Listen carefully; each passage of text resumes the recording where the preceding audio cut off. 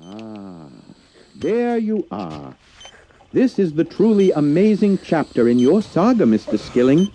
You died so quickly and in such cold water that, if you'll permit me an inorganic figure of speech, your autonomic system shorted out. Your brain function is astonishingly well preserved, and we have been able to surgically reconstruct damaged pathways. You were our perfect candidate.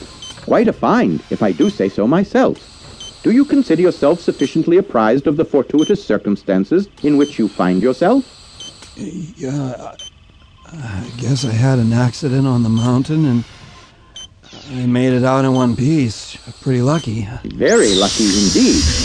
Now, I must leave you in the capable hands of your doctor.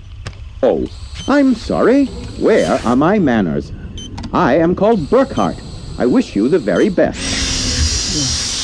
I'm Dr. McBride. I hope the Steely didn't overload you. We have to observe protocols as part of our grant mechanism, and it's easier to have robots take care of them than entrust the process to people. Robot? Okay.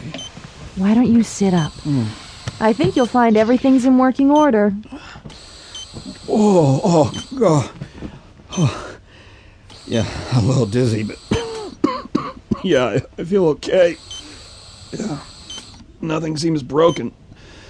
So, when can I get out of this hospital? Yes, I thought maybe Burkhart had rushed a little. Huh?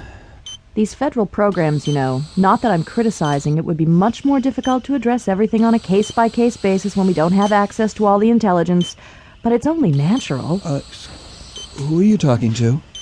Oh, I'm sorry, Mr. Skilling. I haven't answered your question. You see, you died in 2005. We've spent the last several months working you through the rejuvenation process, and I have to say it's gone very well. What? There's no way to cushion it. Although God knows Burkhart tries. You've been dead for 98 years. And now you have another chance to live.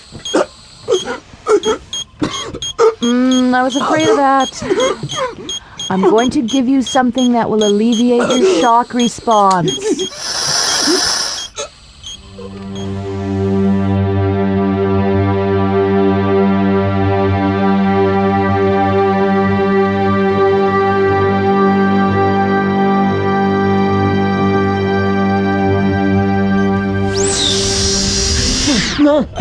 No, don't give me another shot, please. Oh, I don't administer medication.